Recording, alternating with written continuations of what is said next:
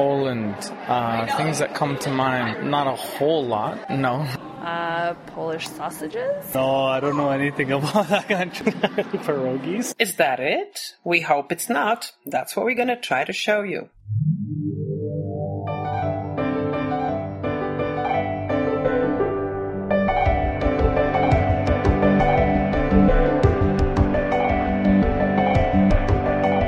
Welcome to Polcast, Pole and all that jazz. Hello, I'm Małgorzata Bonikowska. And I'm Tomek Kniat. Welcome to the 34th episode of Polcast. In this episode we will tell you what is important in studying history, part 2 of the interview with an American historian doing research on Poland. How the Polish language expresses closeness and what is the function of Bruderschaft. And how an animal psychologist can help in a court of law and in protecting animal welfare.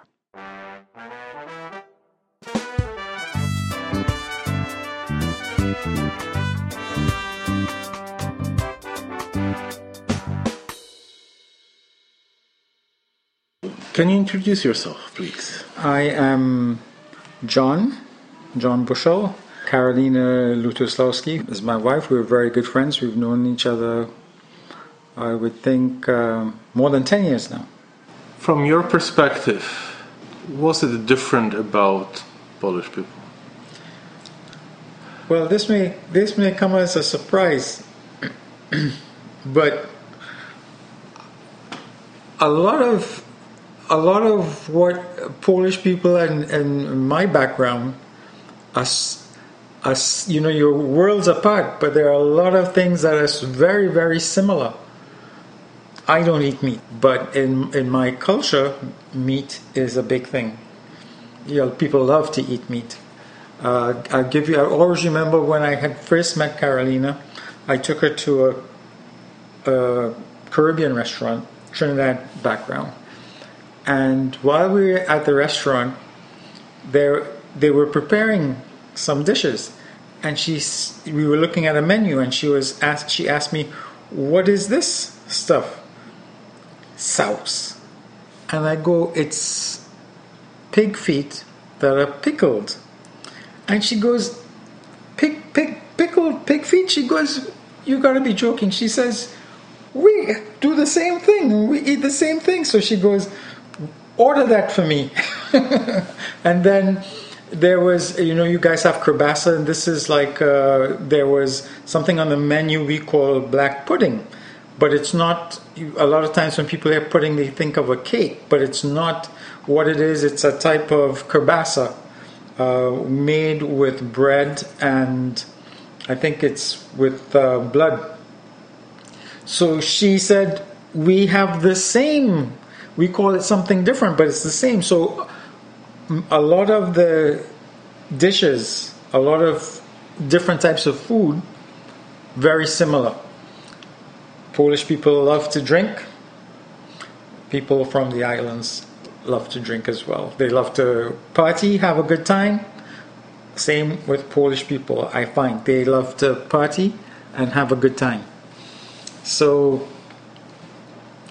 for me, this is, I guess, why I just feel comfortable. I feel at home, because a lot of the similarities there, those similarities that I have when I meet Polish people, when I've been to Poland, compared to back home, back in the islands.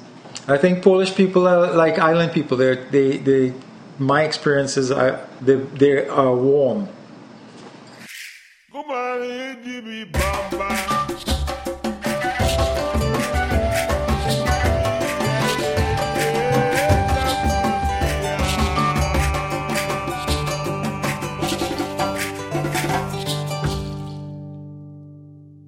In our last episode, we talked to Professor Lori Kolosky, a historian specializing in the history of Poland at William and Mary University in Williamsburg, Virginia.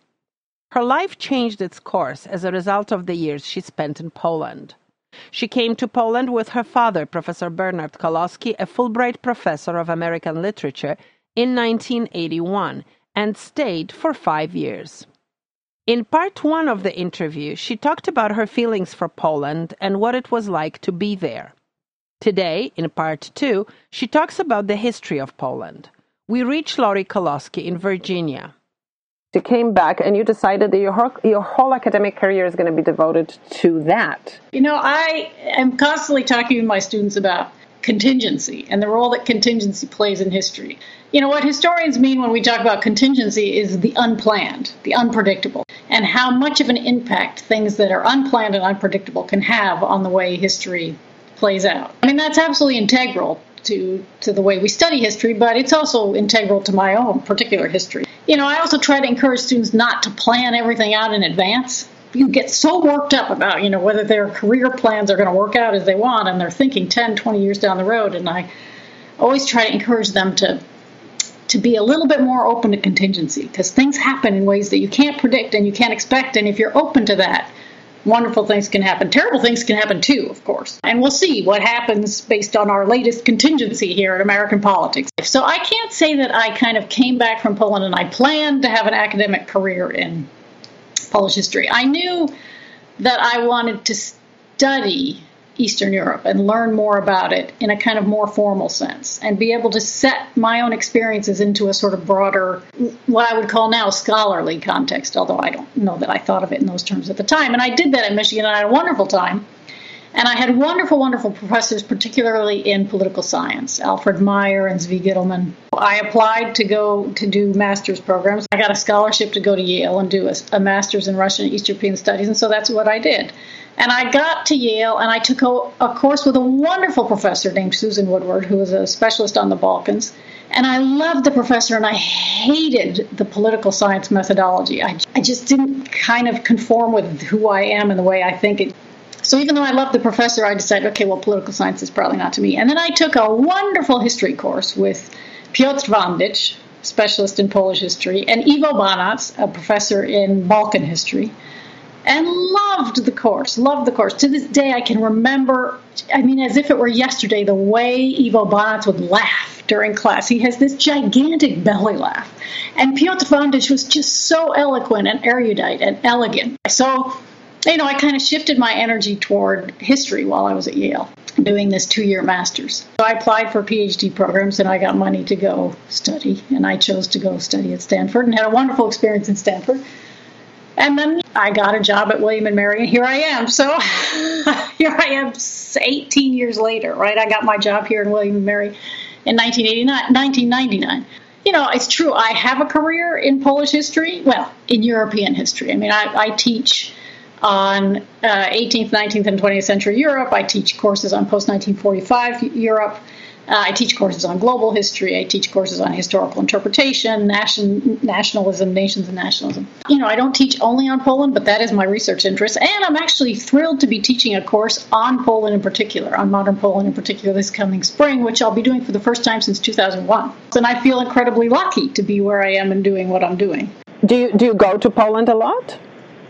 You know, I try to get there as often as I can. And I've actually been twice in the past 6 months. I spent the month of June there working on a research project. And then I was back in September for just a few days, actually, as a Smithsonian expert with a Smithsonian Journeys tour of 23. There were 23 people. And it was just a wonderful, wonderful experience. I mean, I'd never done that kind of group tour with people. But they were absolutely wonderful. I mean, the Smithsonian people were wonderful, and the people on the tour were absolutely wonderful. And the tour director, who was a young Polish woman from Krakow, absolutely fabulous. So they were students of a new kind, in a sense, you know, and I was as much a student as anyone else on the trip. So I try to get there as often as I can. I used to go every year without fail. And then I had an administrative position here at William & Mary for 4 years that about killed me and kept me from going to Poland for 4 years. And now I'd say I get there every year or two. But I'm back to trying to go at least every year. And in an ideal life, when I win the lottery, I will live there half time. In Krakow? Yeah, I think probably in Krakow. Probably more than anywhere I've ever lived, with the possible exception of Northern California. Krakow feels like a hometown. It really does. I love it. How has Poland changed? People, you know, the country. That's a good question. That's a complicated question. And I suspect the answer would change enormously depending on where you are and who you talk to. I think for me, since I've been going back to Krakow for years and years and years, I mean, in some ways, the city itself, the physical look of the city, is emblematic of sort of broader changes. I mean, on one level, on the surface, Krakow doesn't look that different from the way it did in 1980 or 1920, for that matter. You know, it's a very interesting combination of a medieval city with a late 19th century redo. But if you dig a little bit deeper, it's changed in, you know, incredibly sort of profound ways that I think now people sort of take for granted. You know, one of the things I love about Krakow is that it is both provincial and cosmopolitan. There's a very keen sense of local identity, I think, for many people who live there, but also a very strong sense that Krakow is part of a bigger cultural and historical swath of Europe, right? That it's very much a European place. It's very much emblematic of a European sensibility. You know, I mean, I don't think it's as simple as West versus East. I mean, it's more central than anything else, but it's certainly more West-leaning than East-leaning. I mean, you know, on a day-to-day level, life is so much easier, not just because of post-communist shifts in the economic realm, which I think have been humongous, huge. I mean, you still go to the farmer's market at Novi Klepaj, and you see the little ladies coming in from the villages with their cheese. You know, they're still there, which is actually really nice. But you also know that you can go to the 24-hour grocery and get a piece of cheese wrapped in, you know, shrink wrapped in plastic that will last you for the next 3 months in your refrigerator if you don't open it. And so, yes, it's completely the same, but it's also completely different. Are Poles obsessed with Poland? I think that the people that I know have been less obsessed with Poland over the past 15 years. And that's why it's surprising that this sudden shift toward a kind of ideological and political perspective that stresses Poland's exceptionalism is surprising to me. I'm surprised that people have kind of bought into that. I'm giving a talk later this afternoon to a group of students who are being inducted into the History Honor Society here at William & Mary. It's a National Honor Society, Phi Alpha Theta. And one of the things I'm talking about is how history teaches us humility and teaches us that when we consider our own lives and look at other people's lives in other places and other times, it reminds us that, yes, we're all unique, but we're also not exceptional. There's a difference between being unique and being exceptional. And I think one of the most dangerous things about populism is the insistence on exceptionalism in looking at one's own past and in kind of thinking ahead to the future. That we are so exceptional, we have to set ourselves apart, and we have to make sure that we protect what's ours before we attend to anybody else. And I just think that's incredibly dangerous. And we've seen how it's dangerous. I mean, there's plenty of examples, right, in the past that we've seen. And I don't believe history repeats itself. I think that doesn't make any sense. The context in which history plays out and the contingencies that play a role in history are so profound that history never repeats itself. But certain propensities or certain views or certain assumptions can be very useful over and over and over again, right? And it's no surprise that populist political activists kind of mobilize that sense that, well, we have to protect ourselves first, and we have to make sure that when we go back and look at our past, we tell a story of ourselves as exceptional, whether as victims or as heroes or whatever. So I find it kind of surprising that, you know, after a period of a couple decades where it seemed to me that the people I know in Poland have settled into what I think is a very sort of, I'm going to use the word healthy, although I'm not sure that's the right word, but a very sort of open-minded and kind of broad-minded way of thinking of themselves as part, and yes, we are a unique collective with a unique history, but we're also part of this bigger sort of phenomenon of being European, of being Central European, of being human. I think that's been a wonderful thing to see. And it's a little bit troubling to me to see so many of my broad-thinking friends kind of suddenly say, well, actually, no, we need to go back to this sort of earlier, much narrower, much more exclusive, and frankly, much meaner-spirited way of putting ourselves first, whether it's about the way we tell the story of our past or the way we think about our future. Do you think that happens in academia as well? Yes, I do. I mean, I think, to some extent, academics both reflect and help drive shifts in the broader culture. I don't know how much they help drive it. I don't think academics are actually very influential. But I also think that, based on what I see around me at this particular academy, I think one of the most important things historians can do with students is help them stay attuned to that sort of humility that comes from the deeper study of whatever it is, politics today, societies in the past, whatever it is that we sort of dig down into. We learn more about not just that particular thing, but about ourselves within a broader sort of world and a broader chronological or geographical space within this sort of broader context. I think one of the most important things that people need to do, and that people haven't done enough of in the recent past, and I'm thinking about elections in Poland and in the United States, is pay attention to what people are saying. You need to ask for proof of what they're saying. You need to think about the broader context of what they're saying. You need to think about the assumptions that drive what people are saying and doing. I don't think that historians are going to save the world necessarily, but I do think that there's something to be said for the study of history. And it's not because history predicts the future. It doesn't.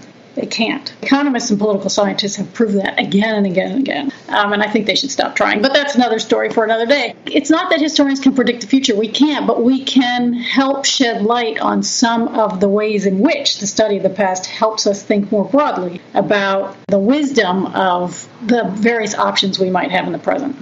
As always, we encourage you to visit our website, mypolcast.com, where you can find more information and leave your comments.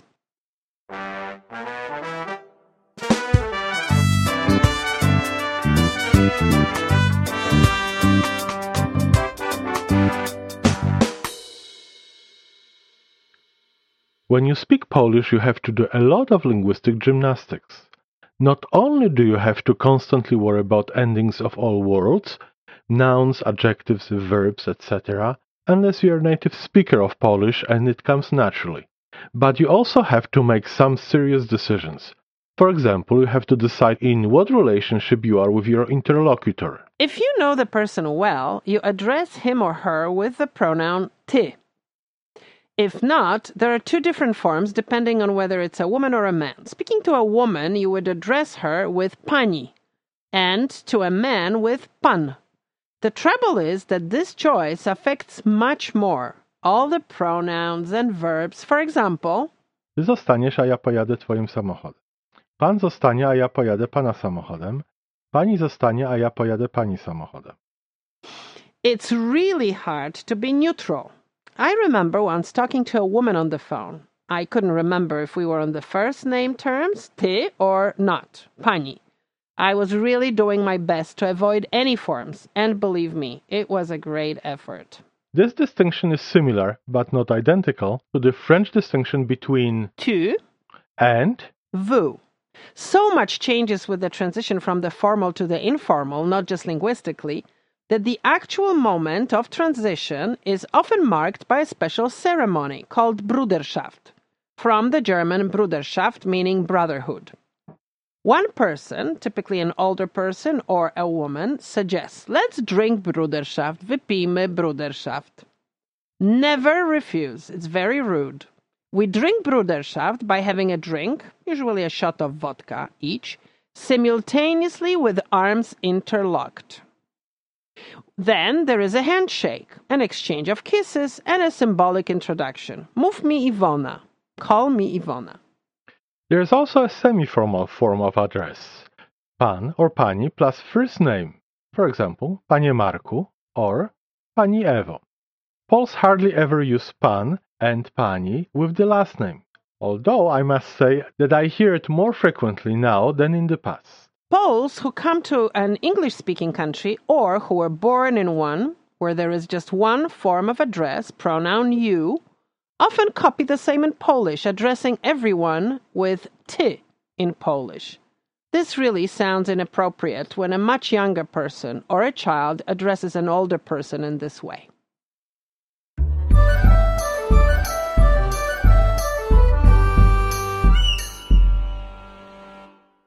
In our previous episode, we spoke to Dorota Wieland, an animal psychologist and animal rights activist based in Poland, a consultant to the parliamentary group of Animals Friends.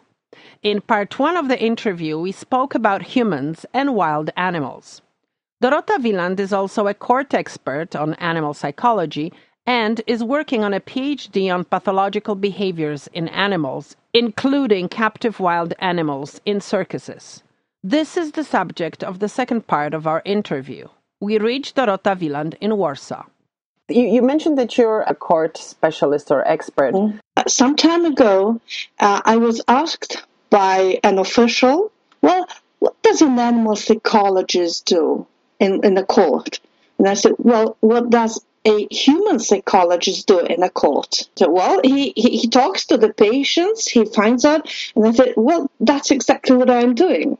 I talk to animals and I try to translate animal language into human language and back.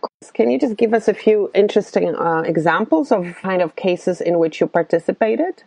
The case that I'm working on right now is the case which happened in Zakopane, which is in the mountains, in the Tatra Mountains. In one of the main streets of Zakopane, there was a horse carriage. And there are lots of cars and lots of people there. And all of a sudden, that horse was afraid and he just went wild and started to run with the carriage behind him. And his owners also trying to stop him and to tame him. And there was a very serious accident. As a result, the horse owner died. And another person was seriously injured. The job of a court expert is to answer the prosecutor's questions, one of them being, what was the reason why the horse went wild? Was there any fault from humans and why it happened? This is the kind of questions that I'm expected to answer. In this particular case, the underlying reason for the accident and what happened next was the fact that horses should not be used to pull carriages in traffic. It's very difficult to really be 100% sure what the reaction of a horse will be. So something may always happen that the horse can go wild. You are working on your PhD, which has to do with the psychology of animals that were used in circus entertainment. Can you talk a little bit about this? Because it's very interesting, right? You're not working on animals in captivity, which is probably more common. I have to say that in Poland, unfortunately, animals are still used for entertainment in circuses. And you said that it's not animals in captivity. Yes, they are in captivity, but this is a totally different captivity than you find in zoos, for example, because from the very nature of a circus, the owners and of the animals cannot provide them the right conditions to live. Starting from this deprivation, these animals have tendencies to develop very serious psychological problems, mental problems, because animals do develop mental problems and mental diseases the same way that humans do. And animals that are used in circuses are prone to serious mental problems, starting from apathy and depression, and ending with going wild and attacking people. Is there any way that your research can lead to a particular specific changes in the legal system that would ban that kind of practice?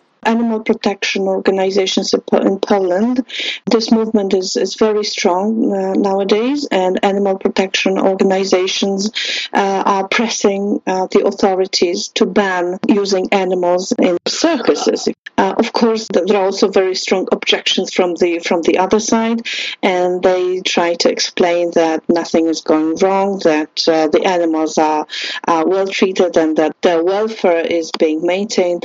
But from the animal psychology point of view, there is no way that circus can provide the right conditions to fulfill the animal welfare requirements. There is not much scientific evidence in this case, because most of the materials and films and articles that were prepared by animal protection or animal rights activists, but there is no comprehensive and scientific-based literature on this, and I think that such work will help as an argument for banning animals. Well, using animals for entertainment is a much broader theme, actually, than just circuses. If you look at the short films that are shown on Facebook, for example, or on the internet in general, and people laugh about animals being dressed in cute dresses,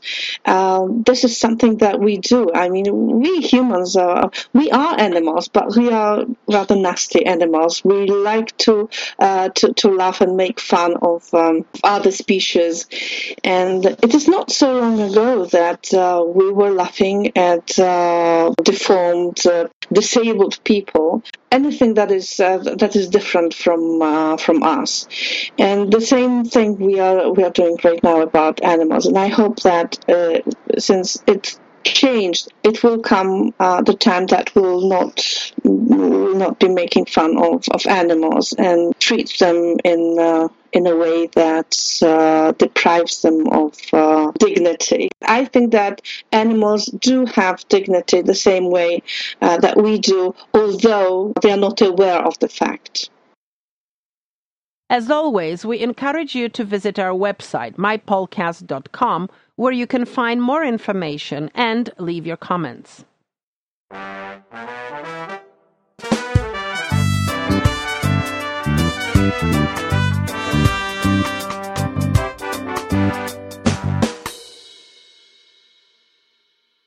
This was something that all Poles were talking about. Imagine an American star singing in Polish. Bobby Vinton sang My Melody of Love with parts of the song in Polish in 1974, when Poland was behind the Iron Curtain and not much of its culture or language found its way to the West. Billboard magazine called Bobby Vinton the all-time most successful love singer of the rock era.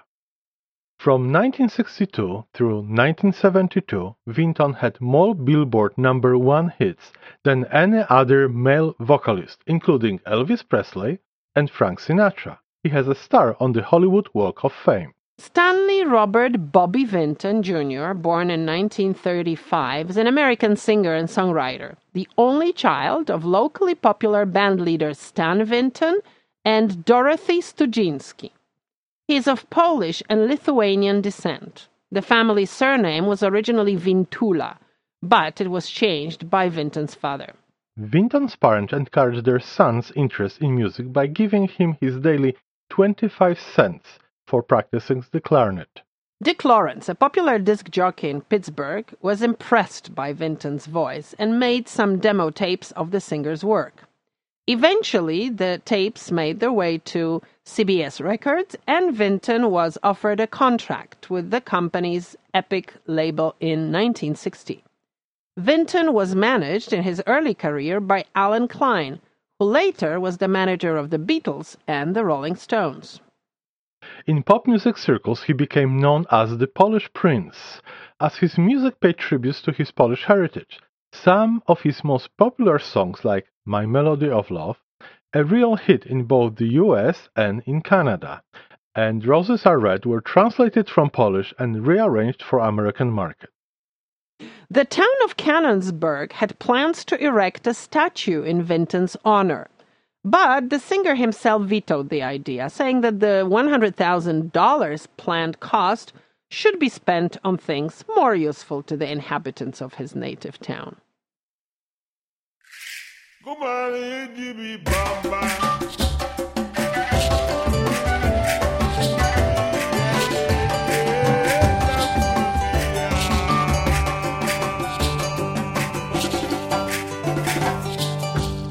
You've been listening to the 34th episode of Polcast.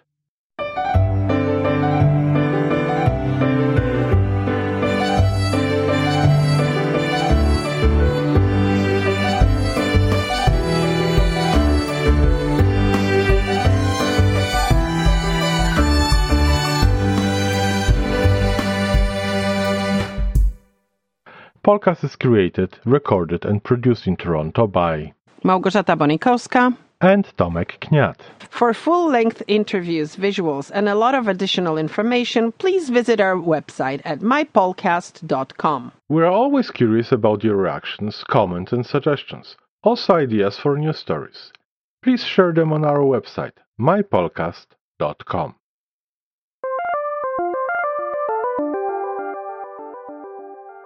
And we leave you today with Bobby Winton, The Melody of Love, so you can enjoy both English and Polish lyrics of this hit from a few years ago.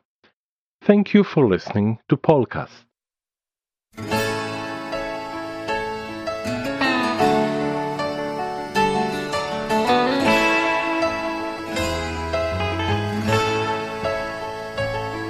I'm looking for a place to go so I can be all alone from thoughts and memories, so that when the music plays I don't go back to the days when love was you and me. Oh, moja droga, ja cię kocham, means that I love you so. Moja droga, ja cię kocham, more than you'll ever know. Kocham ciebie całym sercem, love you with all my heart.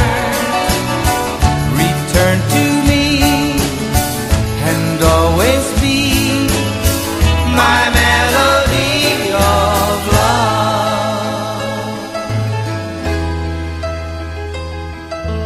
Wish I had a place to hide all my sorrow, all my pride. I just can't get along, 'cause the love once so fine keeps on hurting all the time. Where did I go